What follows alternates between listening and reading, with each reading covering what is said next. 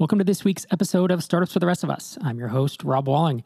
This week, Tracy Osborne joins me on the show once again, and we talk through 15 tools we use to run our business. In this case, the business is MicroConf and TinySeed. And in fact, we actually run through more than 15 tools, but it seemed a little ridiculous to put how many tools we actually mention in the title. This episode idea is swiped whole hog from the Tropical MBA. So hats off to Dan and Nina over there for coming up with a great episode format. And I felt like we could share similar knowledge and different tools and our thoughts on how we use them and why. But before we dive in, I received an email from Sharud Agarwal, and it's regarding episode 499, the two-parter that I did with Jordan Gall on this first 6 stages of SaaS growth. He says, "Hey, Rob, longtime listener, first-time emailer. I've really enjoyed listening to the podcast for a long time now in all its different formats. However, your recent two-parter with Jordan Gall has been one of my favorites. I've been thinking about why it was a favorite. The obvious reasons are that I can match my journey with yours and Jordan's and figure out what I've done differently/similarly and what may come next. But thinking more, I realized that these episodes filled the huge gap left by the end of the Startup podcast by Gimlet Media. I think pretty much everyone in startups have been saddened by the decline of that series. However, I imagine it was a very difficult series to pull off. I think your format could replace it with a lighter version, less editing, less raw emotional content, but still going through the stages of a startup's life and expressing the feelings and decisions that had to be made along the way. Love what you're doing. Keep it up. Thanks, Sharud." So thank you, Sharud, for writing in. This type of feedback helps me understand not just if someone likes it, but why they like it. And I've already been giving thought to, are there other episode formats like that where I can bring on another founder and compare our paths or, how we did XYZ, how we validated, or how this stage went. So I'm giving some thought on how to replicate that format, but with new content. So definitely appreciate that. And I have received quite a bit of positive feedback about those particular episodes, 499 and 499 and a half. Let's dive into my conversation with Tracy Osborne. If you recall, Tracy is the program manager at TinySeed. So she and I work together on a daily basis. And I thought if I was going to talk about tools to run the startups, in essence, that I'm working on, that she'd be a great person to come on and talk about it. She's been on several Startups for the Rest of Us episodes over the past, I'd say about 8 to 12 months. And I hope you enjoy our conversation today. Tracy, thanks so much for joining me again on Startups for the Rest of Us. Yeah, happy to be back. It's always a pleasure having you on, and I'm excited today to talk about, 15 or so tools that we use to run our business. Actually, pretty much I'm swiping this idea, from a couple places. So I heard an episode of the Tropical MBA podcast just a couple weeks ago before recording this, and they dove into they had 8 or 10 tools they talked about, and I found that topic pretty dang interesting, and I think they did a really good job covering it. And it reminded me that I've been on Twitter for, I'd have to look, 10 years, 11 years. I tweet not so much, but I do now and again a few times a week. And I believe that of all the things that I've tried to impart on Twitter, of all the frameworks and the theories and the whatever, that this is maybe my most popular tweet of all time, which is, if I were starting a company today, I would use tool, Zoom, Notion, Calendly. And it's like 1,300 likes and hundreds of retweets. And as infuriating as that is to me, because this was something I just fired off in 3 minutes, and sometimes I'll spend 40 minutes trying to think of and, do this whole tweet thing. So this is the other thing that influenced me, is I already had this list and I thought, I wonder if it's not worth chatting through how we use these tools, why we chose to use them. And really the question that I started with is to get this list is, what do I log into several times a week? Or what do I have pinned to the left side of my browser? So at TinySeed, because we work with these, people building tools for businesses, I think that we are more aware of the things that are out there for businesses to use, being a business ourselves. So not only what's established, but I think this also gives us an opportunity to kind of talk about some of our more established choices as compared to some of the newer choices, things that have come up, things that we've seen, being that this has been our focus at TinySeed. Yeah, and the reason I wanted to bring you on here is because obviously you and I work together along with the rest of the MicroConf and the TinySeed team in a bunch of these tools. So we both have experience with most of them. And you've done a bunch of, I know you're a tools person as well. You pick the right tool for the job and you learn the keyboard shortcuts and you learn how to hack the tools as a developer. You just have that instinct of really optimizing them. And you've done a bunch of evaluation of, hey, Tracy, we need a thing that does X. Can you look at the 10 things available? And then you come back with a big old Google or Notion doc and help guide the recommendation. I'm glad that you appreciate those giant guides, those like the pros and con lists that I set up and all the giant like list of reasons to use something versus not. I'm glad it's appreciated. And here are 3 screencasts from Tracy walking through the onboarding process of this tool. I love it. Yeah, it's always good. So I want to kick it off, and I want to mention 3 tools that I think they kind of don't count in this list. I'm not including them in our count because I just think they're so ubiquitous. And when we say them, most people will say, yes, I use that too. And I'm not really changing, and there aren't that many alternatives. So we use the G Suite, right? So we're in the Gmail for Business along with Google Calendar to manage our company calendar. And we use Zoom for video chat and voice chat. And we have I used it. We switched to it 2014 probably with Drip. It was pretty early on because we had done like Skype and we tried GoToMeeting, and there weren't that many choices. And by the time we landed on Zoom, I was like, this is pretty good. This is probably the best one, we found. Obviously, there are alternatives to these, but I think these are generally the market leaders. And the last one is Calendly. Now, I also really like You Can Book Me, and that company is bootstrapped, and the co-founder, Bridget, has spoken at MicroConf. The only reason that I don't use You Can Book Me is they didn't have a tight integration with Zoom where you can click on a link, book a thing, and get a unique Zoom link. Before I needed that integration, I actually did use You Can Book Me. So that's a great alternative if you don't need that feature, but Calendly is kind of the scheduling software that I think a lot of us use. I laughed a little bit when you mentioned Zoom being so ubiquitous because as I was clicking the calendar event for this, I almost clicked on the Google Meet link that Google's been throwing everywhere. I could just feel Google being like, why is Zoom why can't we be the default? But I haven't actually ever used Google Meet, but I, of course, by using G Suite, the buttons are everywhere.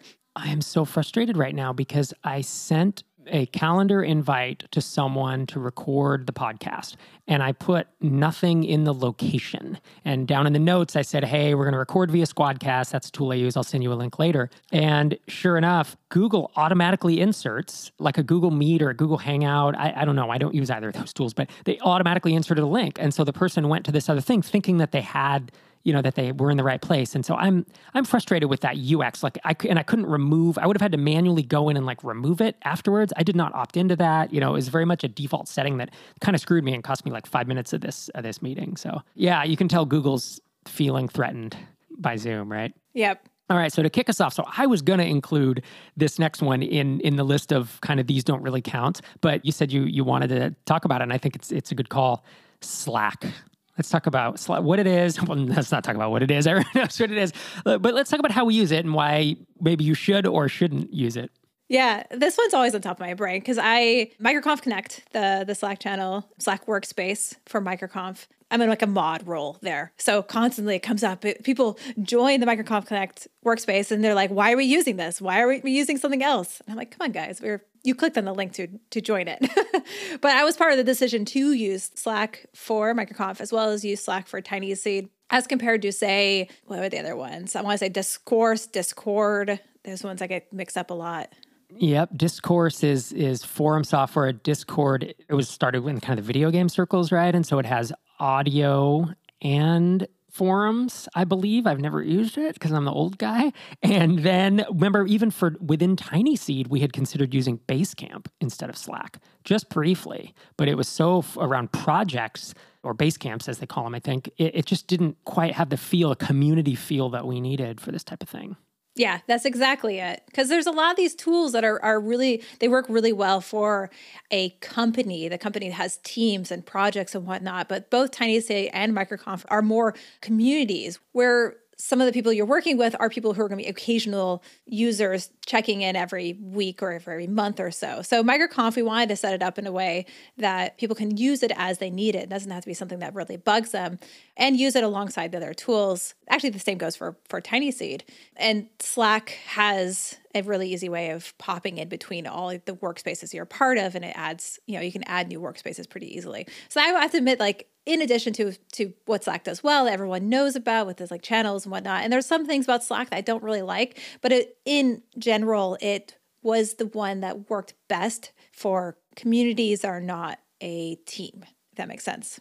Right. And when you think about it, it's designed for, like you're saying, a company or a department and inner office communication, right? So like get out of email and get into Slack, but branching out into, with Microconf Connect with 1,100 people who do not work for the same company, it works relatively well there. Now, I am the first person to say I don't love Slack. I hate the interruptive nature, but I don't know of a better tool for what we need to accomplish. I do not disturb quite a bit on Slack. I go offline quite a bit. I pause notifications quite a bit because I believe, especially for people like us who need to do deep work, whether that's designing, writing code, writing copy, just doing deep thinking, that this constant brush click, is that what whatever that noise is like, it just grates on you and it interrupts and it pulls you out for 20 minutes and you can't get back in the headspace. So anyways, I don't want to go off on a Slack rant. I just want to say one more thing. Like, that's something we put into the Tiny Seed handbook for the people who are joining Tiny Seed. We say, hey, we're using Slack, but also we expect you to use Do Not Disturb, to expect you to pause notifications and whatnot. And so I think that's really what Slack wants people to use it as much as possible. But I think if you want to use Slack and enjoy it as much as possible, you have to use these tools to quiet it. Well, and also we say, hey, if you don't need to hear back on something for 2, 3, 4 hours, send an email. And if you need an urgent answer and you are hung up and you cannot proceed, or you're on a call and need it right now, then Slack me. Or frankly, send me a text message. Like, I will get those immediately and I will respond. But when I get something in Slack that really could wait a day or two, I'm a little bit frustrated with that because I think it's a poor use of the tool. And I think something asynchronous should be used when it's like, hey, when you have time in the next week, can you write this up? It's like, that's a great to-do that should either go directly into my Trello board or it should go into my email, in which case I can, move it into my Trello board. That's actually a great point.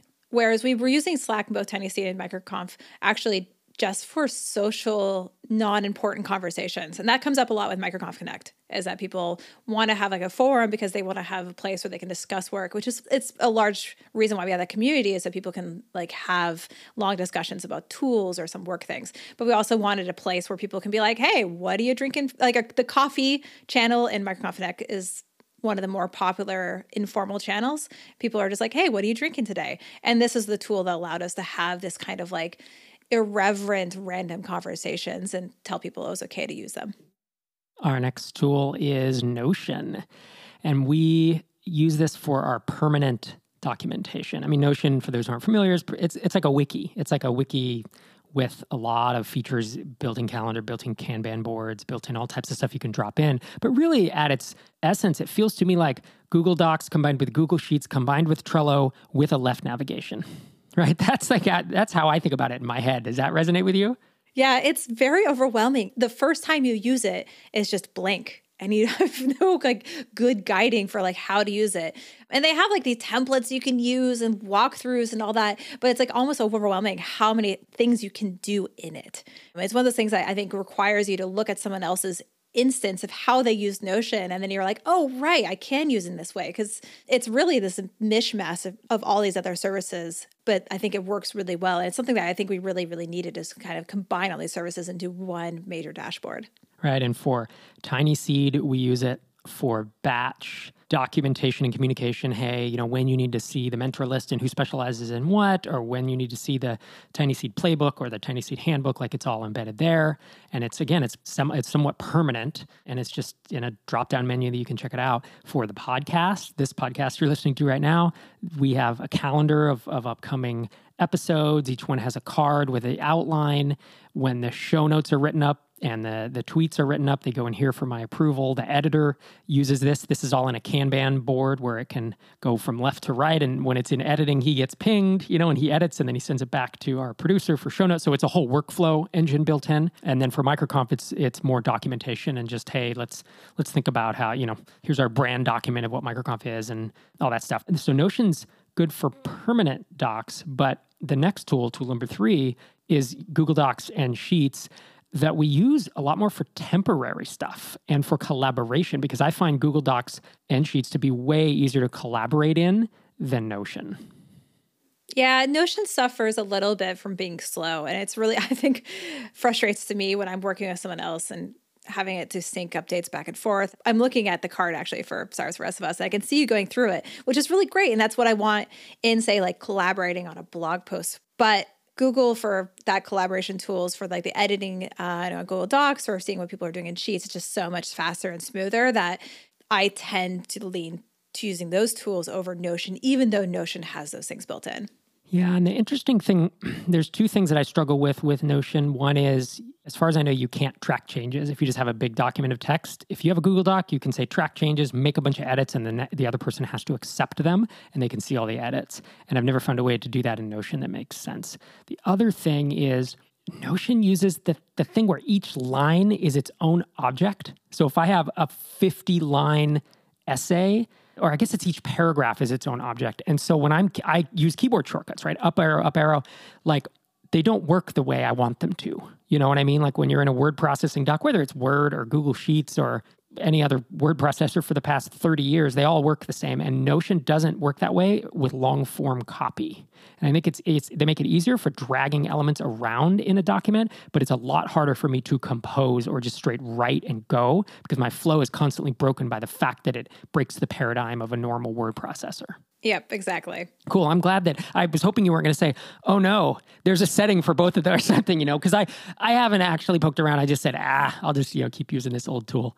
So that's Google Docs and Google Sheets, which are kind of, our temporary stuff. Because when I tweeted this out, some of the most common questions were, why do you use Notion at all? Or why do you use Google Docs and Sheets and Notion? And that's really the difference is that, they're the best tools for what we're looking for. Tool number 4, pretty common one, we use Dropbox for Business. And that's for our file storage. And one of the most common questions I got was, why don't you use Google Drive for file storage? And do you remember why we made that decision? I don't, actually. A big part of it was UX and just the user experience of it. And I think everyone on the team was already using Dropbox. And it was where we had started storing stuff. And I got to be honest, whenever I've dealt with Google Drive, I find myself pretty frustrated. And Einar shared that perspective. So it was an easy call to just be like, get a Dropbox for Business and put it in there. I'm guessing by now Google Drive, did they have the desktop client that like syncs with a folder on your Mac? Because they didn't used to have that. I have no idea. I'm actually really glad you said that. I don't think I was in that conversation, but I agree wholeheartedly because every time I use Google Drive for sharing docs, I use it actually Google Drive for doing tax documents between me and my husband, and it drives me up the wall. It's really interesting. And it's one of those things that I think it's hard for me to put an exact reasons on, other than I know the search doesn't work as well as I want it to. I know I can never seem to find anything. I know I don't want to set up a folder structure, even though I intuitively do with Dropbox because it's just on my file system. And again, I'm sure someone's thinking, well, Google Drive has that, but they didn't when I started using Dropbox a decade ago or whatever. And Dropbox was just so far ahead of everyone else. And I just don't have many issues with it. And I have the personal Dropbox and you can flip right into your business one and they're separate, but and it works on all my devices. So there's nothing broken with it. And I love the scanning. Oh my gosh. Have you scanned documents with your phone? I've seen you mention this like in 3 different places in the last week. Sorry. I get a little carried away. Well, here's the thing. So, we're in the middle of, we're coming out of the COVID quarantine. And so a lot of my kids' music teachers will take a photo on their iPhone or Android and they'll text me a photo of a music sheet out of a music book and stuff that's public domain. Don't get upset. We're not sharing illegal music, but they share it over and it looks terrible. And I try to print it out and it's all yellow and it's fuzzy and stuff. But if I just run it through the Dropbox, scan this image, it scans it. It has an algorithm. It's like we live in the future and it makes it all with a white background and it flattens it out and it does some pretty cool stuff. So I've just found it super useful. Our 5th tool is LastPass. And we use LastPass for business. I use LastPass personally. And it's just because it's what I started with, like 1Password. I heard it has better UX, and it probably does. I've just never used it. I think once you start putting passwords somewhere, it's pretty, kind of gets tough to switch. And I saw when Leadpages acquired Drip, they were using LastPass Enterprise or LastPass for Business. And I saw how you could switch between the personal and the business account. And they managed, they were at 170 employees and it worked for them. And so it was pretty much a no-brainer for us to kind of just roll into that, with the TinySeed MicroConf stuff. I will say that when I joined TinySeed and you're like, and we're using LastPass, I died a little bit. Yeah, I can imagine. Because I use 1Password myself, but I have no idea about 1Password's business or team settings. I only use LastPass for TinySeed stuff. It works okay. I mean, it's fritzed a few times on us. Like when we were trying to share passwords between you, me, or another team member. Like, what would we do without it though? Yeah. Well, we could try to, I'm sure that 1Password or there's another tool that has something. And you're right, the usability is getting better, but it's not great. And it does have some weird edge case bugs. And since you're not paying that much for it, the support's not great. Like I do have, of all the tools we mentioned so far, LastPass is the one that I'm kind of like, ugh. It's the one I maybe like the least, but it certainly works well enough that the switching cost would be not worth it. All right, our sixth tool is Dasheroo, dasheroo.com. And Dasheroo is something we've only used for a couple of months. And what happened is producer Xander and I were looking at, the MicroConf, the email list and the YouTube views and I don't know, the Twitter followers. And then I was looking at my own and I realized, I've never, aside from the custom dashboard we built into Drip itself, and I guess Hittail before that to track MRR and track all that stuff, I've really never had like marketing dashboards. And I always just have some tabs that I open up and it is kind of inefficient. And so I went on this 30-minute, 40-minute research project to kind of find a dashboard where I could group a bunch of stuff and just hook into the APIs, OAuth in, and have it pull in data. I did come across, I like Sunrise KPI, which is by Brian Castle, who's been on the show a few times, but Sunrise didn't have YouTube stats. And Dasheroo had everything we needed except for, I think it's the Drip. It doesn't hit Drip and pull in subscriber counts. So yeah, I check it 2 or 3 times a week. And it's nice to have the pulse kind of on what's going on. There's web traffic, there's email subscriber counts, again, social metrics, YouTube views and subscribers and all that stuff. And it was less valuable for like the first 2, 3, 4 weeks as we're building a history. But now that we have graphs showing us ups and downs, it's become a lot more valuable, I think. Yeah, that one's a new one for me. I'm looking forward to checking it out. Yeah, I should invite you in because, we have the Tiny Seed stuff and the MicroConf numbers and startups for the rest of us. And then we have kind of my own, the Rob Walling stuff, but just in different dashboards that you can kind of flip through. Yes. I know. And Dasheroo itself, it's good. I've run into some issues with some bugs and stuff, but just the concept of having a marketing dashboard, I think is pretty cool. I like the experience. The 7th tool we'll cover is actually 2 tools. It's the tools, aside from Notion, that we use to run this podcast. The first is Squadcast, squadcast.fm, which is a Tiny Seed Batch 2 company, and that's what we're using right now to record this lovely audio quality. And I switched to Squadcast, I'm thinking it was 6-7 months ago when Zencastr, I was frustrated with Zencastr. It was not only having some outages, but the audio quality was never what I wanted it to be. And so the moment Squadcast came on my radar, I was like, wow, they can record at that high level. It's audio quality. It's as close as you can get to a true local recording as I've used in a tool. And the second tool is Castos. And Castos hosts all of our podcasts. We have Startups for the Rest of Us. I work on Tiny Seed Tales and MicroConf on Air. And it's podcast hosting and analytics, and it's a batch 1 Tiny Seed company. And what's funny is these are tools that I either used or wanted to move to before they were Tiny Seed companies. It's not like I moved to them after. But, well, I guess Castos technically I migrated to after, but I had been wanting to get some legitimate hosting because we were on flat file hosting before then. Have you interacted with either of these? Yeah, I mean, Squadcast hasn't just been through recording these episodes for Startups for the Rest of Us. It's funny because, I wondered when you changed to Squadcast because the second to last time I was on the podcast, that was the one where my audio just completely failed. And I think Zencastr it wasn't Squadcast, it was Zencastr. Zencastr just died on me. And then we had this whole thing where I was like, oh, I have a backup using QuickTime. But of course, the QuickTime backup was using the wrong audio input. I remember that. I listened to all my episodes I do with this podcast, but I have not listened to that one because I've been so... I asked someone else told me, they're like, yeah, it sounded fine. But I know I would be able to hear it and it just killed me. So when Squadcast, the next time we used Squadcast, and it was just like night and day. And not just saying that again, because they're a part of Tiny Seed, but it's like such a good experience compared to what it was before. And it's just delightful to be able to work directly with the team now. Our 8th tool is another combo tool. It's Drip and RightMessage. And obviously Drip is where we host all of our email lists. And I have for years, of course, I still, I know they pivoted into e-commerce, but it still really does what I want it to and need it to. And we're still with that. And then RightMessage, we've been rolling out. We rolled it out to the MicroConf website a month or 2 ago, something that's kind of been on my list for 6 months or more. Actually, no, I was talking to Shai about it at MicroConf Europe. So it's like 8 or 9 months, but it's just finding the time to, implement it. And since we rolled it out, producer Xander's like, yeah, this is working well. Like it's just a solid tool, and it's helping us get more information about people, and it's helping, but in a way that is going to help us serve them better, and make better recommendations to them and provide more value. And so in the process now of talking through, okay, how do we roll this out on Startups for the Rest of Us? What does it look like to roll it out on the other websites that we're working on? Yeah, I'm in the middle of looking at it for Tiny Seed, and because it's when you have different groups of people come into your website. So Tiny Seed, we have people who want to be funded by us, but also we're fundraising for our next fund. It's really nice to have a tool finally that you can kind of customize your messaging for those things. And I've been building websites for like 20 years. And it just blows my mind that we have this ability now to like be able to segment out the messaging we have. Tool number 9 is Trello. I use Trello really just for my business. I was going to say personal to-do list, but I don't collaborate with anyone on it. I use it for what I have to get done today, this week, whatever, to track what I've done. And then I have a separate board for Startups for the Rest of Us questions go in there, and I can use it to prioritize and move them around. And I do sometimes invite guests, if there's a Q&A episode, invite them there and they'll see the list and can go through them. Do you use Trello at all? I don't. Yeah. What do you use for your to-do list management? I spoke about it on MicroConf on Air. I just use Google Doc. Oh, that's right. That's not a bad way to go.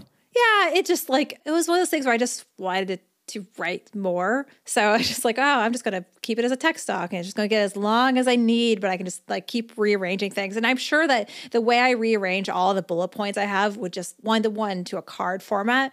But it's like, I already have this in my bookmarks bar, and it's working fine for me. That's the thing, yeah. And I for years I did my to-dos on paper, like in a Moleskine notebook, and I love the tactile feeling of paper, but it's just so impractical. And I reprioritizing things, changing order of things, writing it down when I didn't have my notebook with me. So then I had a separate, online, a simple note doc or a Google Doc where I would, if I was out and about and someone's like, oh, you have this to do, or here's a great book recommendation, or you should whatever, here's a great idea. I would then have this other list that didn't make it back to the paper until I got back to, and I'd transcribe it. And so it just became quickly this is not working. And so I moved to electronic formats. I tried out a few tools, and frankly, Trello was a big switch for me. Figuring out making Trello work was definitely a big win. Tool number 10, Squarespace. And this is an interesting one because I was all my sites were on WordPress before we started Tiny Seed, and there were other WordPress, so they were, just custom built. And when we went to do the Tiny Seed website, I said, hey, I think we should do WordPress because it's what I'm used to. And he said, how about Squarespace? And I was like, man, is that even is that sophisticated enough?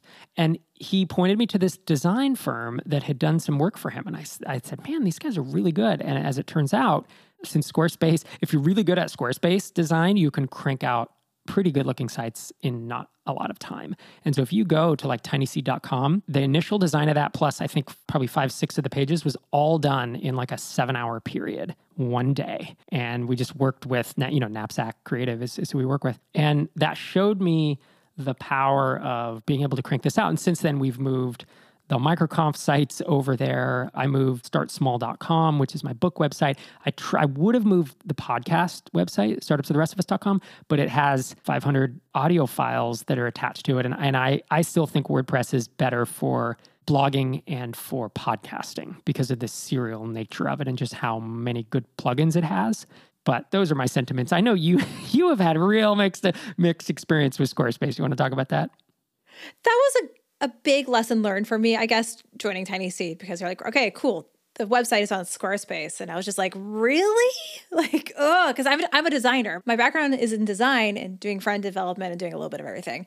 And I've used Squarespace in the past, and the constraints on Squarespace just drove me up the wall. And so then I would, and this is not necessarily a good thing, I'd be like, throw it into the wind, and I would start working on a whole new system, and then I have to code the system and do the design for the system, and then things are breaking, and then how you deploy it and all that kind of stuff. And that's how I would do in the past. And I really realized that Tiny Seed, our focus is on other things, and Squarespace does what it does really well. Now there's times where I'm just like, man, I really want to add a quote block here.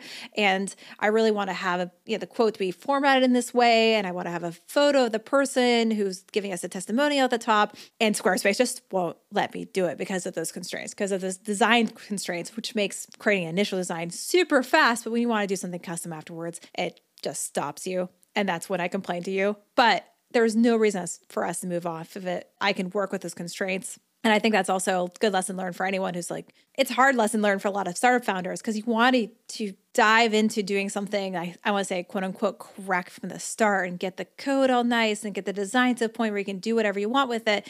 But, sometimes there's trade-offs and sometimes you have to use the tool that has those constraints so you can work faster, and it might not be perfect, but it gets it done.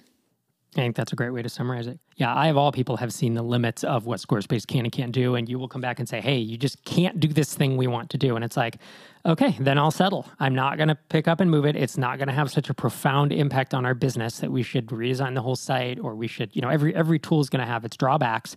I mean, because we could move it to a completely custom site, but then you have, as you said, all the headache there. You could move it to WordPress, but then you have the constant security stuff and the plugins and the conflicts and the slowness, and each tool comes with its trade-offs. And frankly, for a lot of these things, for us, Squarespace has the trade-offs that are pretty palatable. Tool number 11, and you actually called this out, is Voxer. And we don't use it that much. I think I use it more than anyone, I would say. And Voxer is just push-to-talk audio, or you can type too, but it's an instant send of your audio. And the reason that I like it over, let's say, like texting someone audio, is that you can 2x, or you can speed it up. And that's really it, right? You get a notification if I were to Voxer you, and I'd say, oftentimes I'm in my car is really the most times I use it. Hey, I'm driving right now. Here's a thought I had. What do you think about it? And again, I think I'm probably the only one on the team that initiates them. When I worked at Lead Pages, it was a commonly used tool, but it was the first time I had ever used it. And I certainly don't expect everyone to like it nor feel comfortable with it. And that's what I kind of tell people is like, don't feel like you have to send me a Voxer back. You can just Slack or, just let me know, email me or whatever. Yeah, I should use it more. I keep forgetting it exists because sending voice messages to people is something that just is not something I do often, not being that I should use it, but it's just something I don't ever think to use, being that I have the computer in front of me and I can type. But Voxer, actually, I have one contact in Voxer, and it's you. Every time we use it back and forth, though, it's so good for just getting something out. And you can get like the tone of the message out, and you can kind of ramble a little bit and kind of, it's more human, I would say, than text. And it's something I probably should use to talk to Einar or talk to Xander or anyone else on the team. Just been using it on you, but it is a really great tool that I think that needs more eyes on it. Yeah, and that is when I use it. It's either when I'm like, I kind of have this thought, but I need to flesh it out over the course of 3 or 4 minutes of talking, or it's when, hey, there's a lot of nuance to this. And, if I have someone who I need to send nuance to who I don't know on Voxer, I will go record a Loom with like a blank screen. And I'll say, hey, please 1.7x this, but I just wanted to talk through because I can be more information dense here. And you can also hear the nuance of this conversation or hear where I'm kind of teetering and not quite sure. And then they can play it in any venue. And that's like kind of being able to hack that. Yeah. The worst part is not being able to edit what you said. Yep. I think I've just for podcasting for years has made me either better at talking or less caring of of the exact words I'm using, I think. Yeah. So tool number 12, which is one that you threw out, and of course we use it all the time, but it didn't even occur to me because it is something that I'm just in. I never think, I'm going to go use that tool. I usually just double click on a on a file and it opens the tool. Is Keynote. And Einar uses mostly PowerPoint, but you and I especially use Keynote a lot. And of course, I use Keynote for conference talks, and we use it for our Tiny Seed playbook, which is our internal kind of education stuff that we're doing for founders. You've also used it for some other purposes. Yeah, we started doing some work around ebooks and maybe like multi-page PDFs. And the designer in me, the person who has a design degree, wanted to jump into like Adobe InDesign. And, that's as the quote unquote proper tool for creating like multi-page documents. And it kind of blew my mind. I forget who taught me this, but to use Keynote to create that multi-page PDF is so much easier and faster than, say, using something like InDesign. So you can create ebooks really, really fast Because in Keynote, it has all the tools I'm used to in InDesign where you can set styles, like a certain style for the headline, certain style for the text and all that kind of stuff. And then it's just like, boom, page by page by page, just put in your information. I don't even know if you can do flowing from page to page. I copy paste the text chunks I need from each page to another. But it's something that I've started using more and more over the last few months. Yes, because we've been using these ebooks, but it's also because I think we worked together on one multi-page PDF, and it kind of blew both of our minds. Like, oh wait, we can do this somewhere else, and we can use this for another thing. Oh, we can do this third thing through this other for Startups for the Rest of Us or through MicroConf or whatnot. So it's something that's always open on my computer now. And just the simplicity of it as compared to some of these other tools makes it super easy for someone who's not a designer to kind of build these presentations and these books and all these other like long form pieces of content. Yeah, we needed the PDF guides for Startups for the Rest of Us. If you haven't seen them, I recorded 2 exclusive episodes that have never been released. And one is, I forget the exact title, but I think it's like 8 things you must know when launching your first SaaS and 10 things you should know as you scale your SaaS, something along those lines. And if you go to startupsfortherestofus.com, enter your email address, you'll get those episodes. And then I wanted PDF guides along with them. And the guides are 5 pages, 7 pages, they're pretty short, but they kind of summarize everything in the episodes. And I said, obviously I could type them up in a Google Doc and they look really plain. And I was like, Tracy, you're a designer. You think you could just put a few minutes to this and kind of add some formatting and a logo and make it on brand. And you sent it back and I was like, this looks amazing. Like, I love how this looks. And you're like, yeah, I did it in Keynote. And I was like, what? You did this? Like, it totally did not jive. I was like, I've never thought about Keynote as essentially a PDF ebook guide design tool. It's been a very surprising tool to use in that way, but a huge recommendation to anyone else who's thinking on doing something like that to try Keynote first. Yeah, and let's see. So those guides we did it with, and then the MicroConf Mastermind guide that we put out a few weeks back, how to start a mastermind, and Masterminding 101 was also done using that process. Our 13th tool is Tweetbot, and I'm curious. So I don't use it. I use Twitter.com after using Hootsuite for a while, and then just being like, ugh, I just use Twitter.com now. I think if I was a power user, I would use a different tool for sure. But what makes you use Tweetbot? It's not like a really great reason for using this. I have a great reason for not using Twitter.com, and Twitter is one of those things where it's like, I wish it didn't have to exist, but I need to use it for the things that I do. And I've been using Twitter since the very, very beginning.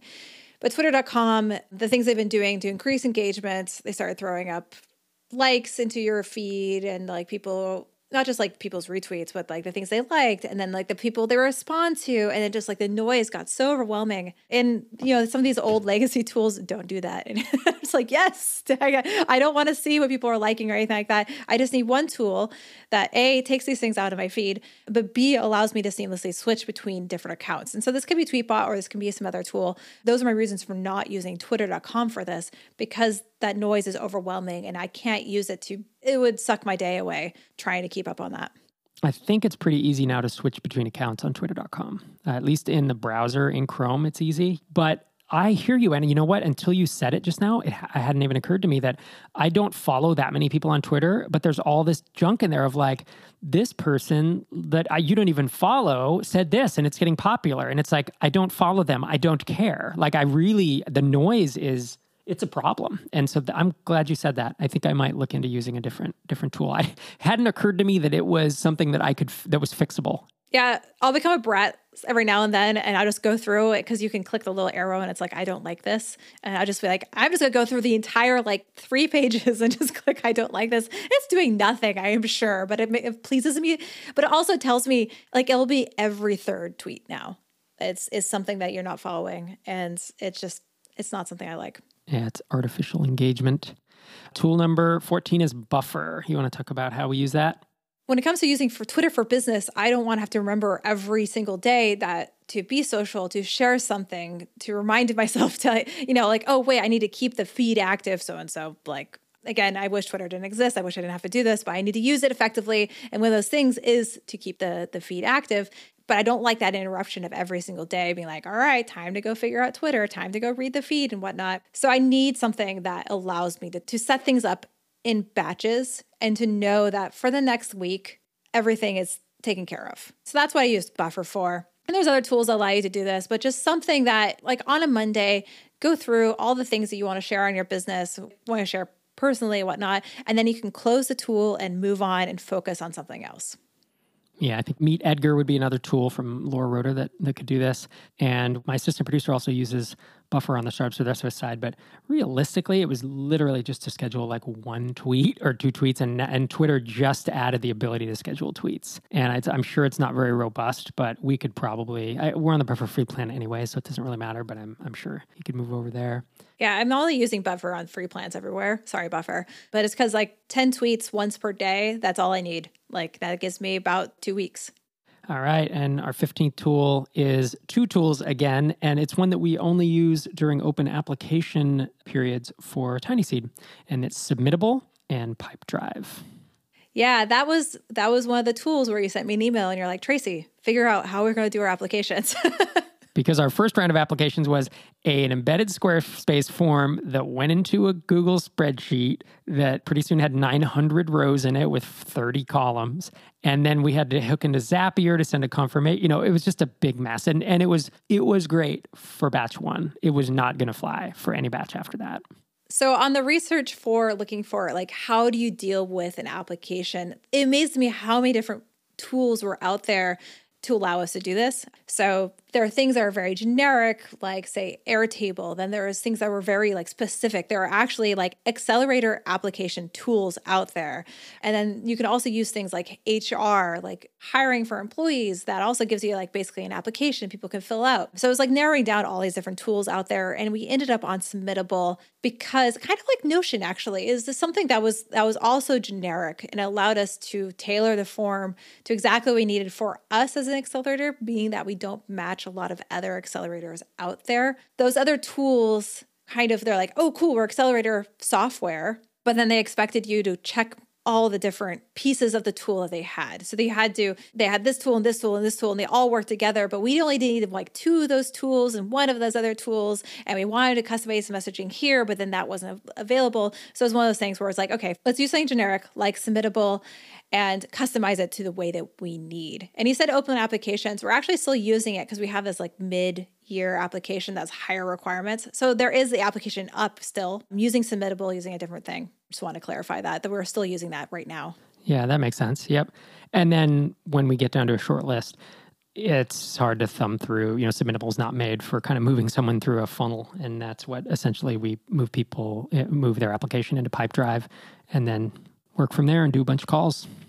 Yeah, it's one of those things where it's like, again, the tool does 90% of what we need. The 10% that we still needed could be covered by Pipedrive for those like really the nitty gritty of really discussing each company that's in our pipeline. We could have hacked Trello to do that too, but I think Pipedrive as a CRM has the reminders built in that I think are probably more useful than just using Trello. And seeing who was talking to who when. Yeah. I think I use that a lot, knowing that you had a call with this person and Einar talked to them at this date, and then I'm able to like schedule a call with them. So that was really interesting and something that was missing from the Submittable. And that did exist in some of these other application systems, but they had more downsides. And I said we only had 15 tools, but I lied. We actually have a bonus tool. Tool 16 is called Front. It's at frontapp.com.